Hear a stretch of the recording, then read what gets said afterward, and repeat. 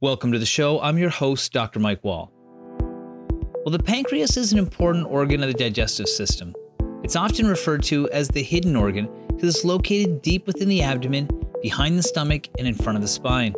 It's an important organ for digestion and the metabolism of glucose. Now, the word cancer is used to describe a group of diseases where cells are abnormal. They grow to control and can spread. And pancreatic cancer occurs when abnormal cells grow to control in the tissues of the pancreas and form a tumor. Pancreatic cancer usually doesn't have symptoms, or if it does, they're so vague that they're often overlooked or associated with another potential cause. As a result, approximately 50% of pancreatic cancers won't be identified until they're already metastasized, which means they've spread to other parts of the body, which reduces the survival chances for patients. Now, currently, there's no effective screening to identify pancreatic cancer. The pancreatic cancer survival rate is one of the lowest for common cancers, so individuals have to learn to listen to their bodies and be their own advocates. So this week marks World Pancreatic Cancer Day. So we're going to chat with Connie Walsh, who's a nurse and pancreatic cancer survivor, as she shares her personal experience with pancreatic cancer. We'll finish up with Stefanie Condon-Oldreive, founder and director of Cause Pancreatic Cancer Society, who will shed light on the disease and the efforts that are being made by researchers and charities to reduce its devastating impact on patients and families. But first, let's hear from Dr. Ravi Ramjasingh, a medical oncologist who leads research in the area of pancreatic cancer. He joined me from Halifax to tell us more about the disease. Hi, Dr. Ramjasingh. Welcome to the show. Oh, well, thanks for having me. Yeah, you had a busy day today, but I appreciate you coming home and joining us to talk about this important topic, which is something that you deal with all the time. But maybe before we get into today's topic of pancreatic cancer, tell me a bit about yourself. Yeah, so I'm a medical oncologist here in Halifax. I trained originally in Toronto, where I did my MD and I did a PhD in cancer research before going down this route. Then I went to Queens and did my training in internal medicine and medical oncology there. And actually, I did a 2-year clinical trials methodology fellowship at CTG, which is the Canadian Clinical Trials Group, before going on to Halifax. So that's my background. And now I pretty much see a lot of pancreas, liver, gallbladder cancers, and breast cancer too, to a certain extent. I also am the medical director for our Halifax, Nova Scotia Clinical Trials Unit, and the medical director of research here for medical oncology, among our hats. Wow. So you are the right person to talk to about this topic. You have such a breadth of experience for both the research side and the practice side of things. So, today we're going to talk about something you're extremely familiar with, like you said, pancreatic cancer. But maybe you could start off with some anatomy of the pancreas and what its role is in the body and where it's located. Well, absolutely. So the pancreas really, if you think about it, is just below the stomach, kind of free floating in the abdomen. It's an organ. Primarily, it has two purposes. One, to kind of help maintain our blood sugars in our body, and it also helps with digestion. And those are kind of the two main things that it does in our body right now. One of the challenges I've always heard about diagnosing it is that it's somewhat buried in there. So it's more central than a lot of different organs, and it's not very big, is it? No, it's not a huge organ, and as I mentioned, it's free floating too. So it kind of moves around and wiggles a little bit. When you really see the CT scans, it's kind of hazy because it's just kind of floating there in space. It's tethered on one side, close to where the bile ducts are, and the outlet for the stomach is as well. Mm-hmm. Mm-hmm. Yeah, it's a relatively rare form of cancer in some ways, but it's extremely deadly. I looked at some stats and it said it's projected about 6,900 Canadians will be diagnosed with pancreatic cancer, and about 5,700 are going to die of it in 2022. Why is the survival rate so low? And, has that changed over time? First, it's so low because the symptoms of it are very nonspecific. You could have some generalized abdominal pain, some constipation, some weight loss. These are things that many are syndromes, many are medical conditions can present that way. And so a lot of times it's just harder to pick up and diagnose. And then, of course, when you look at treatment, there's not a lot of huge treatments out there. And so when you get diagnosed, a lot of times it's diagnosed later, and then you don't have a lot of treatment options. So it does lead to why we don't have the best outcomes for this disease. We are seeing some improvements, though, over time, but we're not talking about leaps and bounds that we're seeing in other cancers. So we're talking about marginal, like 1, 2, 3, 4, 5% improvements, which it's good in one respect. We're seeing improvements, but it's not what we really want to see when we talk about pancreatic cancer. Mm-hmm, mm-hmm. And so, you said sort of nondescript symptoms. As the disease progresses and gets to the stage where it starts setting off some alarm bells, what are the things that people are presenting with when they come to you in your clinic? Yeah. So, if you think about the pancreas, there's kind of a head and a tail, and then the middle is the body. The head is very much tethered around the gallbladder and the bile ducts and the outlet for the stomach. So a lot of times when you present with a cancer there, it starts to obstruct the bile ducts. And a lot of times these patients will present with jaundice or elements affecting their liver, or having problems with digestion. They have gastric outlet obstruction. So it doesn't take a huge amount, large tumor to cause some issues. If the mass is in the body or tail of the pancreas, that's where it's more free floating. And so typically those masses have to become much larger in size, start pressing on things in the abdomen, causing pain or weight loss. And usually when it grows to that size, it's probably also spread as well, unfortunately. Mm-hmm. Yeah, that makes sense. And, certain people are able to have different tests and different treatments for it. But let's start with testing. What tests are available for pancreatic cancer?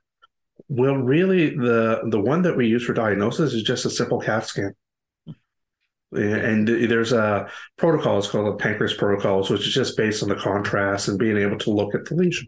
But really just a simple test. It's a CT scan. You don't really need MRIs. The surgeons may want that for like surgical planning purposes, but for diagnosis, really just a CAT scan.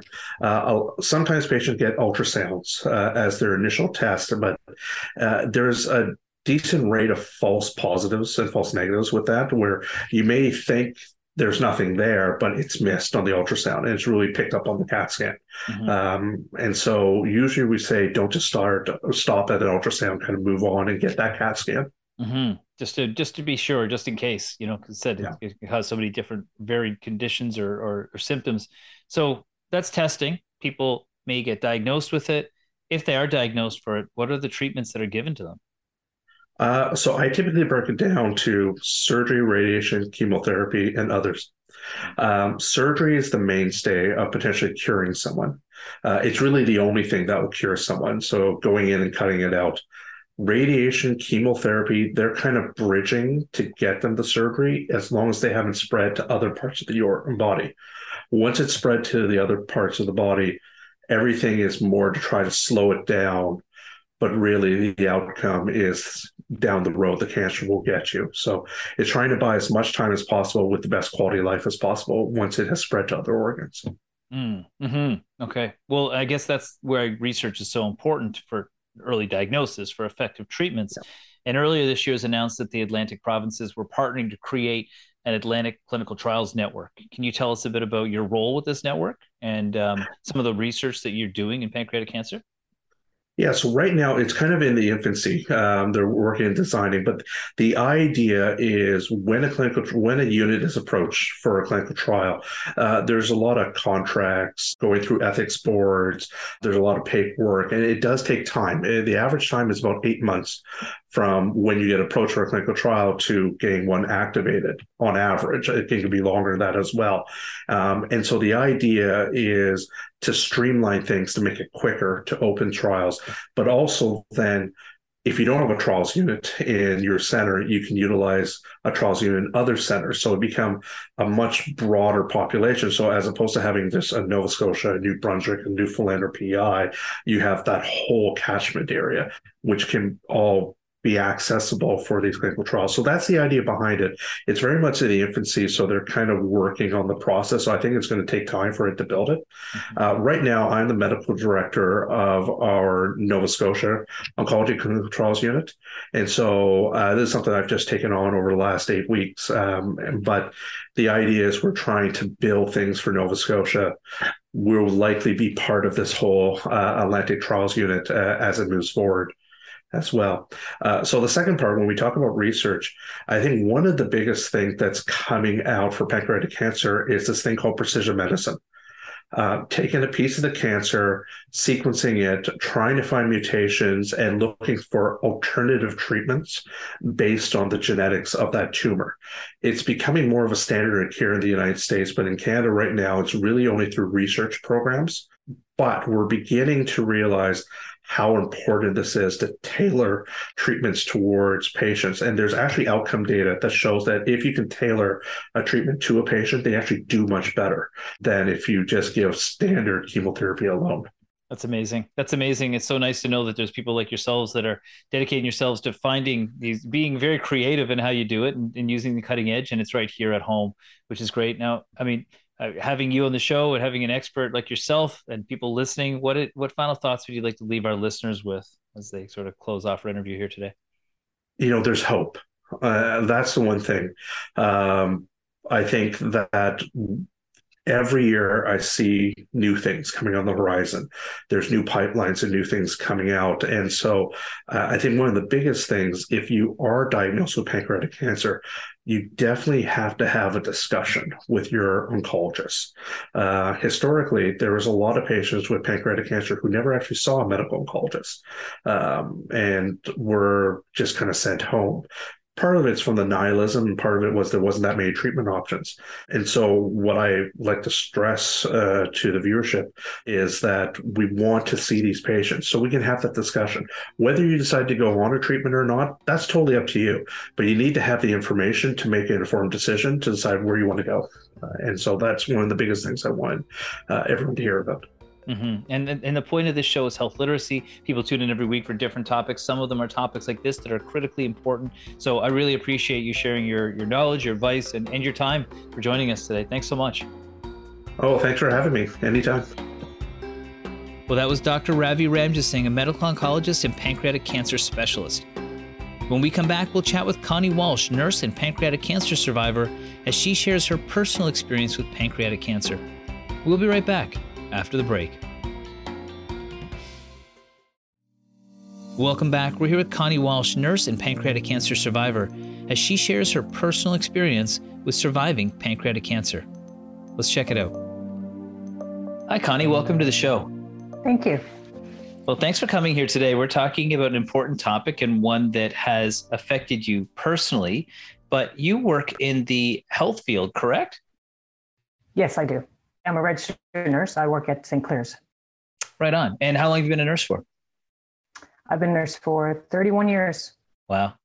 So you've seen a thing or two when it comes to the health field. That's for sure. More than a thing, I'd have to say. Yeah, exactly. Well, you have also not only seen it firsthand through work, but you've experienced it firsthand. You were diagnosed with pancreatic cancer and you're a survivor. Can you tell me a little bit about that? Like, when were you first diagnosed with it? I was diagnosed in 2013.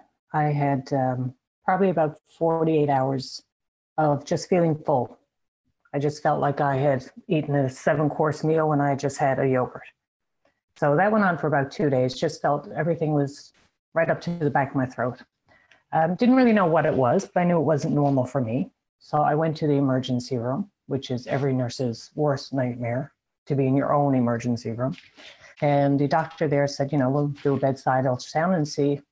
I said, maybe it's gas. I said, and it could be, but it's not something that I normally have. So for 48 hours, I would have thought it would have went away.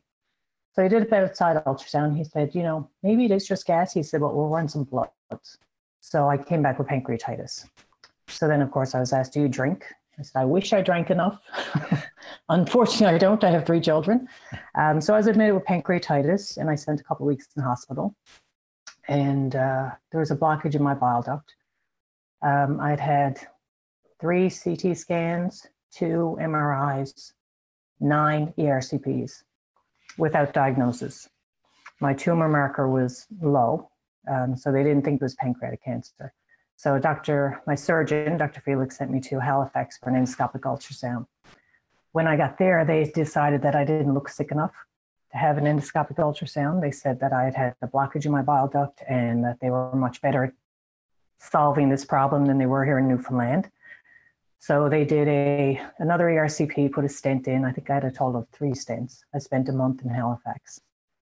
When I was discharged, I came home and my stents blocked off. I ended up back in hospital. In the end, I think I was about almost 3.5 months, really sick, really jaundiced, lost a lot of weight. And then finally I said to my surgeon, you have to cut me open. I said, that's it, just do a laparotomy, open me up and see what you find. And he said, no, he said, we just can't do that. And I said, well, you have to, I'm 45. I have 3 children. Clearly I'm dying. And he said, no, you're not dying. He said, Connie, your tumor marker was low. And I said, well, I feel like I'm dying. I said, so can you do a surgery? So he did set me up with a Whipple surgeon. He said, if we're going to do a surgery and look at your pancreas, it would have to be a Whipple. So I had a Whipple in August of 2013, and pathology is what proved my diagnosis of pancreatic cancer. Wow. And I think that, one of the things that's a resounding takeaway is this is so difficult to diagnose. I mean, anatomically, it's hidden deep inside of our abdominal cavity. It's tough to get at. It's tough to see. So they actually went inside to see what was going on. And then when they were in there, they discovered that you had cancer. Yeah. Unbelievable. It was only with the Whipple that I would have been diagnosed. Wow. So, okay. So you had a lot of challenges in getting a formal diagnosis, but obviously you're very well educated in this. You would be somebody who understands all the different steps somebody would need to go through for this diagnosis. But how important was it for you to be an advocate for yourself? Being a nurse, nurses are typically the worst patients, and we are, but it's because we know and we will challenge and ask questions. And I really went in saying to everybody, I'm going to be the nice nurse. I don't want to upset anybody. I don't want to be that terrible nurse patient. But after a couple of months, I thought, no, I'm going to die if I stay being that nice nurse, because that nice nurse isn't allowed to ask questions or demand things. Mm-hmm. So then around 3 months in, I was like, no, this has to change now. And I said to my surgeon, you need to line up every specialist, every doctor I need to see. We need to take this further and, find what's happening here. Yeah, that makes perfect sense. Getting those second opinions asked for that extra help when you feel like there's something seriously wrong, that's obviously saved your life. I think they would have let me go longer and longer. And I don't think my doctor wanted me to have pancreatic cancer. Like, he kept saying, I don't think it is. I don't think it is. Mm-hmm. I was like, but it is something, so I truly believe that if I hadn't, I would have had a much different outcome. Yeah. And I think patients need to realize that they have to stand up for themselves, that they truly believe that they're in danger. Mm-hmm. And like somebody like yourself with the information behind them to have an educated, voice on that is really important. So you had the Whipple surgery, but did you undergo any other treatments, and, did they continue to this day? Yep. I had the Whipple in August, and then I started chemo about 6 weeks later, and I did 6 months of chemotherapy. Wow. And since then I've been fine. I have to say, I have little issues every year, that gives me a little reality slap that says, don't forget you had cancer. Mm-hmm. But if I didn't have those, I'm doing great. Oh, that's so nice to hear. That's a rare outcome for pancreatic cancer, but such a fantastic one, especially because you can get back to helping other people now. Such a valuable role you play in the community and in health. So I guess, where you've had such an in-depth experience with it, pancreatic cancer firsthand on so many different levels. What thoughts would you like to leave listeners with when it comes to this topic? I think early detection is everything. It is survivable if you get it early enough. I was stage 2B. And I think if I'd been diagnosed 2 months earlier when I went to Halifax, maybe I could have been a 1B. Mm-hmm. But and you just have to believe in yourself and know that when you know there's something wrong, you have to fight for it and you have to push. And that's the only way you can get a good outcome. And with the emergency rooms these days, it's so, I really pity people who go in with something so indiscreet as bloating or feeling full or something that they're going to be put in the back burner because you're not critically ill.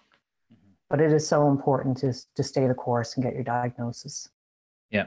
That's great. Well, I really appreciate you taking the time to share your story with us today. It's a very personal one. I'm sure it's not easy to reflect on, but it's really valuable for everybody to listen. So thank you so much for joining me today, Connie.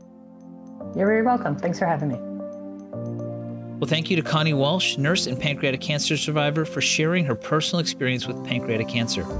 When we come back, we'll chat with Stefanie Condon-Oldreive, founder and director of Cause Pancreatic Cancer Society, who will shed light on the disease and the efforts being made by researchers and charities to reduce its devastating impact on patients and their families. We'll be right back after the break.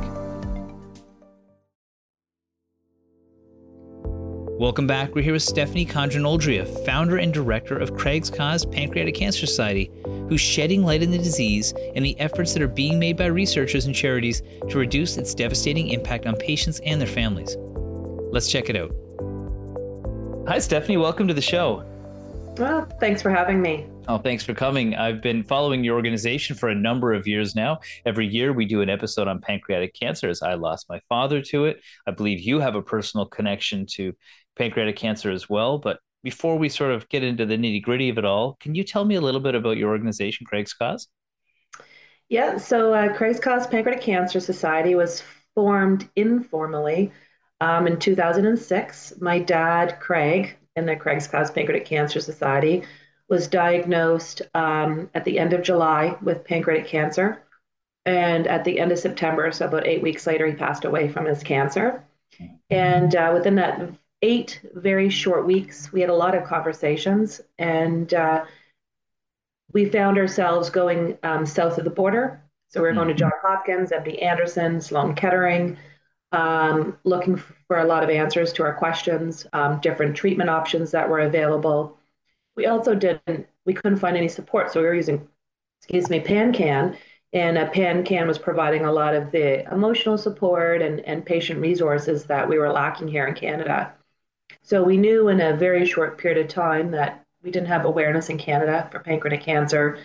There wasn't a lot of information, Canadian information about treatment and care.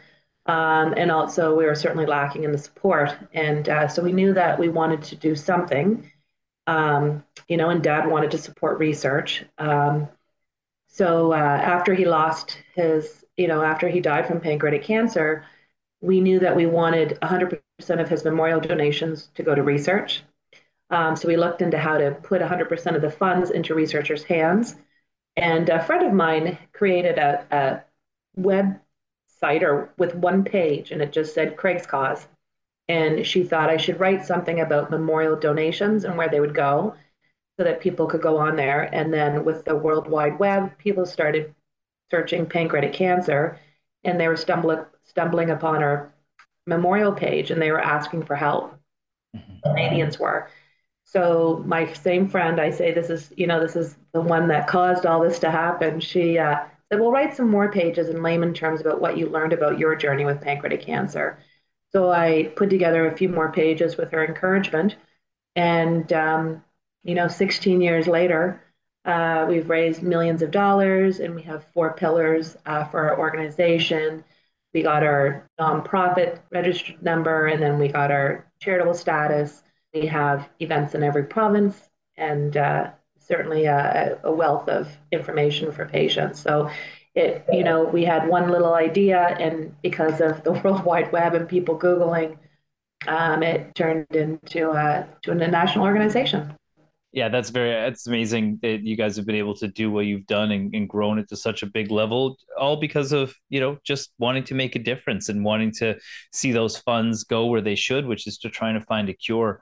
Before we get into the work of your organization, can you share a bit about your personal experience with pancreatic cancer, dealing with the sort of unexpected diagnosis and how quickly it impacted your family and of course, your father? Yeah, so the only connection I had to pancreatic cancer when Dad was diagnosed was that I think within that year that he was diagnosed, Michael Landon had been diagnosed. And Michael Landon, I remember him on the Johnny Carson show, and he lasted 3 months. And I remember, when Dad first got sick, or started showing the symptoms of pancreatic cancer, he had acid reflux, and the doctor gave him Zantac, and then he had a little bit of an upset stomach, which was strange because he was athletic, very fit, ate well.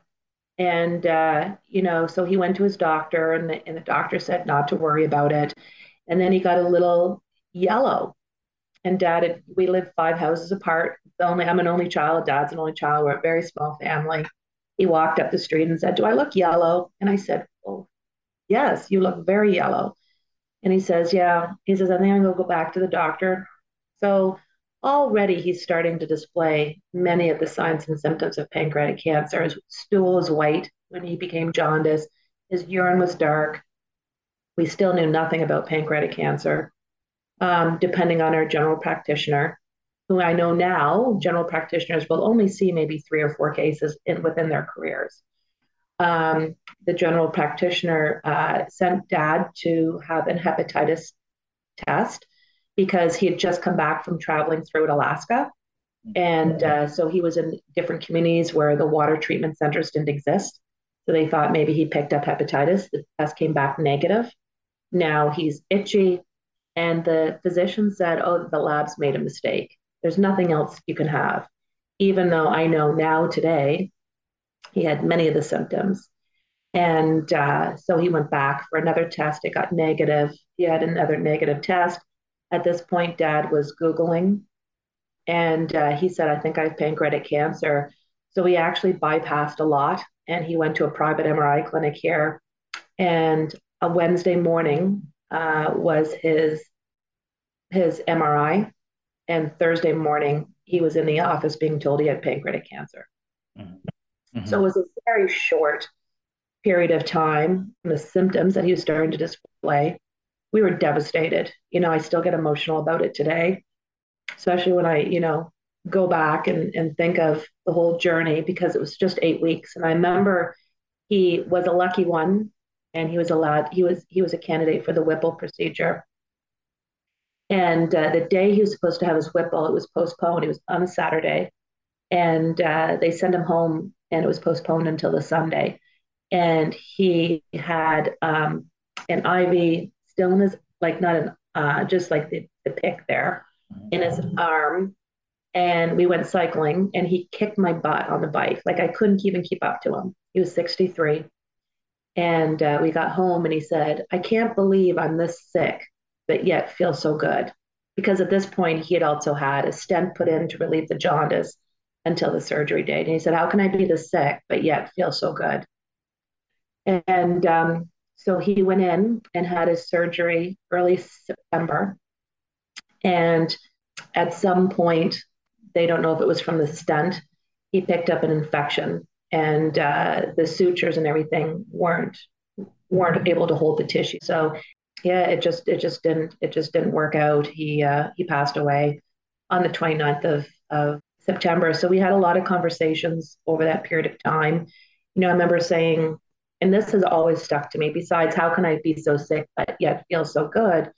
The other thing he had said to me in the hospital, I had said, frustrated, I said, "I can't believe we're in this mess," because these surgeries weren't working.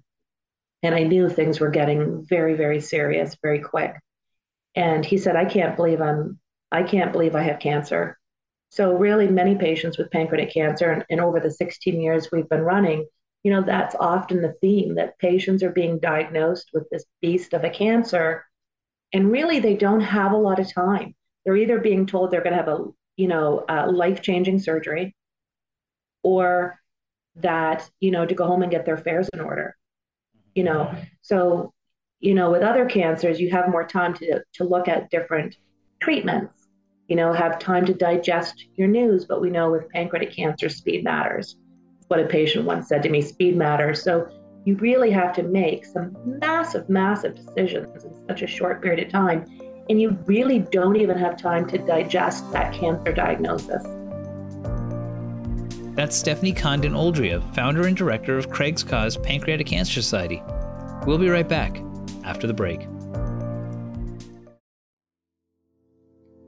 Welcome back. We're here with Stefanie Condon-Oldreive, founder and director of Cause Pancreatic Cancer Society, who's shedding light on the disease and the efforts that are being made by researchers and charities to reduce its devastating impact on patients and their families. Let's check it out. you guys have 100% of the revenue goes towards research. And why is it so important that the money goes towards research first and foremost? Well, so it goes to our 4 pillars. So we have public awareness, patient support, healthcare education, and research. Research, you know, I can't even say now, like I've been this for 16 years, that one is more important to the other now because it's all so connected. Mm-hmm. We know that we have to have public awareness in order to raise funds for research. We know that, we need the research to facilitate, the interest in the research world. 10 years ago, 11 years ago, 12 years ago, when we were offering pancreatic cancer research awards, people weren't applying for them. There just wasn't the interest in the research world. So, you certainly need to provide the funding in this research world to interest the researchers in the work that they want to do. They have to know that there's some sustainability in their work that they're doing. Pancreatic cancer for a long time, and even now today, we're still having those discussions. It's a cancer that many researchers don't get involved in because it's such a hard cancer to treat. Mm-hmm. There really hasn't been any changes in the morbidity rate since 1998.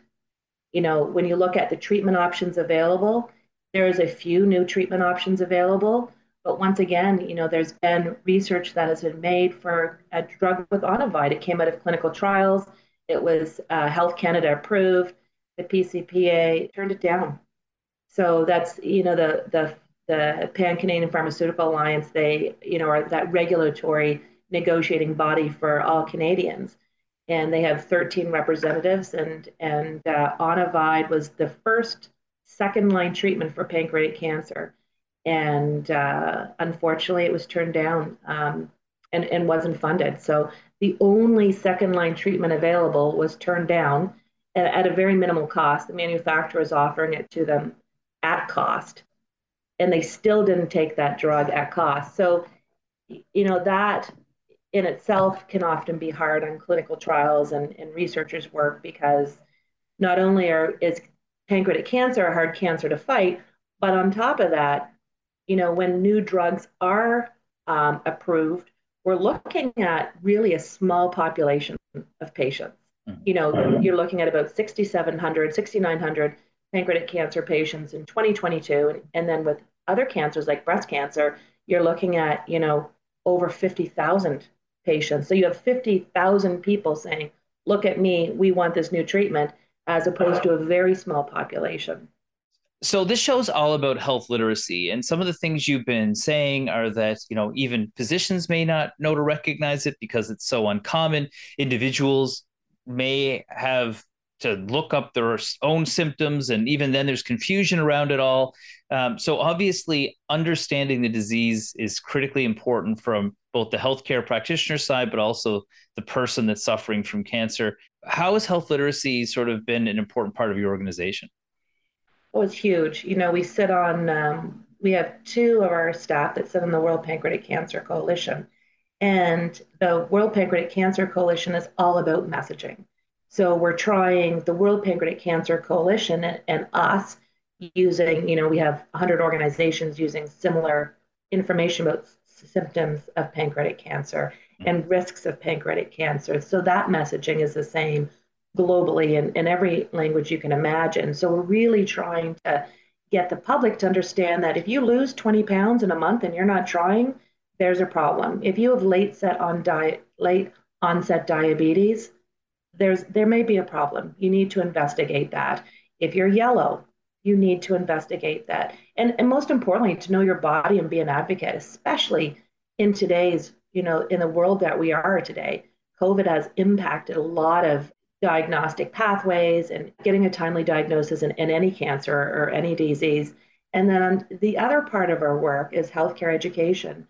So we created the first national pancreas conference in Canada. We had one last year and had over 200 healthcare professionals from around Canada. Wow. We created North America's first e-learning module. So physicians can take it in their home, they can take it in their office, and they can go through 2 case studies and learn about the risks and the symptoms and still get credits towards their licensing. So there's a lot of, it really is a 50-50. You really have to educate the public so they can advocate for themselves, but you really also have to educate the healthcare community, where patients are first presenting, whether it's in the ER, to a pharmacist. Your community pharmacists is such amazing support systems, especially if you can't get in to see your GP. No, that's right. And that makes sense. And so if somebody's looking to get this, if I'm a physician that was listening to this, or a healthcare provider, or a pharmacist, or somebody who's dealing with pancreatic cancer, or a family member of somebody dealing with it, are there resources that you guys have available that people can go to find out more information? Yeah, absolutely. So we have our website, craigscause.ca, and on that we have a lot of printable information for the patients and caregivers who have started their journey with pancreatic cancer. And we also have videos. So, some of the reading can get heavy. I know for patients, many times to even focus on a piece of writing or to read it and absorb what it's telling you is hard. So every piece of information we have on our website, we have videos to support it. And then we also have a lot of patient support programs, whether it's financial grants, a support group once a month. We have a patient support group now that actually is just starting tonight. And then for the healthcare professionals, I think almost everyone has gotten invitations for the National Pancreas Conference. We advertise with the general practitioners for their e-learning modules. Yeah, so we really try to support both populations as best as we can.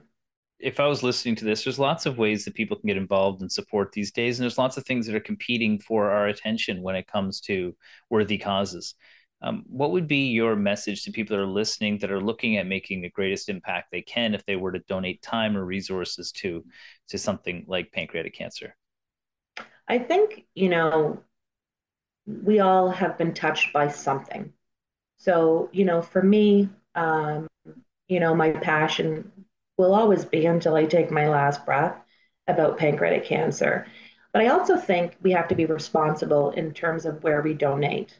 And looking at where the market is saturated and maybe where there's less funding. So if you look at, and of course, I'm going to be the salesperson for pancreatic cancer, but if you look at pancreatic cancer, we've had minimal changes since 1998.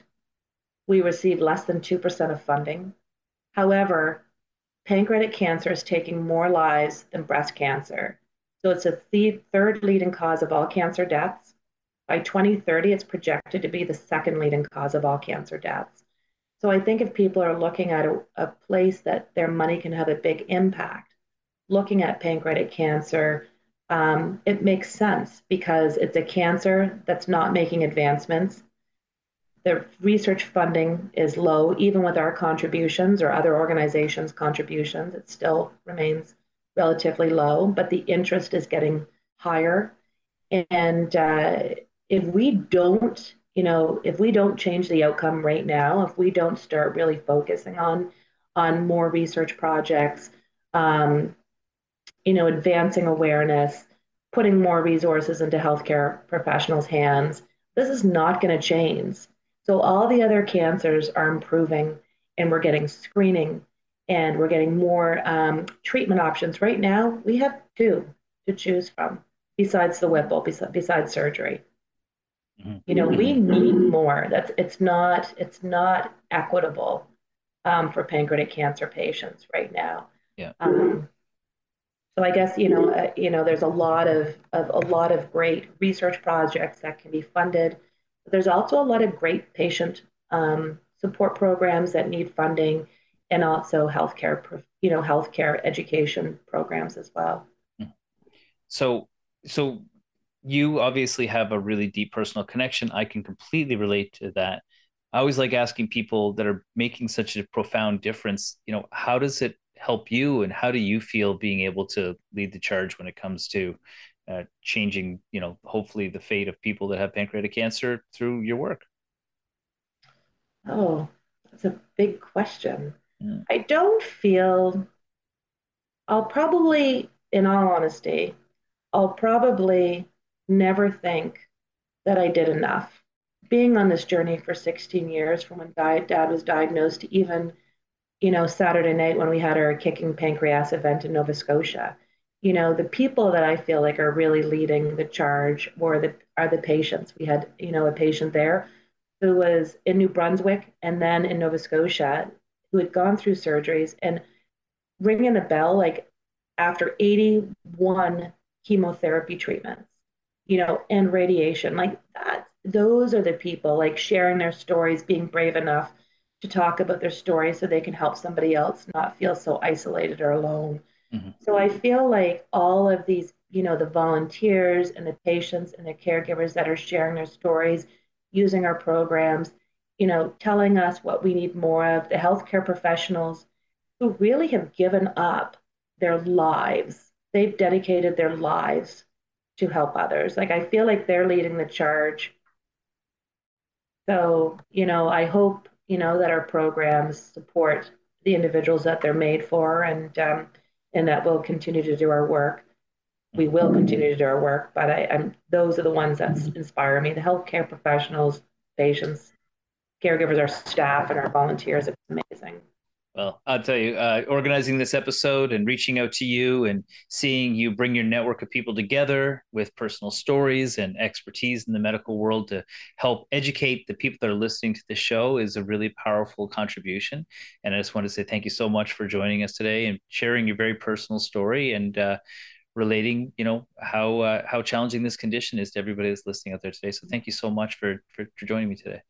Well, thanks for taking the time and thanks for, focusing on this topic during Pancreatic Cancer Awareness Month and World Pancreatic Cancer Day and, increasing the awareness throughout Canada. It's greatly appreciated. Thank you to my guests for joining me today. As many of you know, I lost my father to pancreatic cancer a decade ago. It was hard to accept that there was very little that could be done and his chances of survival were so low. Well, a decade later, those rates haven't changed much. With pancreatic cancer continuing to climb the ranks as one of the most deadly cancers in the country, we're seeing many other cancers that are becoming more treatable. So I always try to shed light on this topic in case someone's able to detect it early. For those listening looking to support a worthy cause, I encourage you to think about supporting this much-needed research for pancreatic cancer. Thanks for joining me today. I'm your host, Dr. Mike Wall. We'll see you back here next week for another episode of The Wall Show on your VOCM.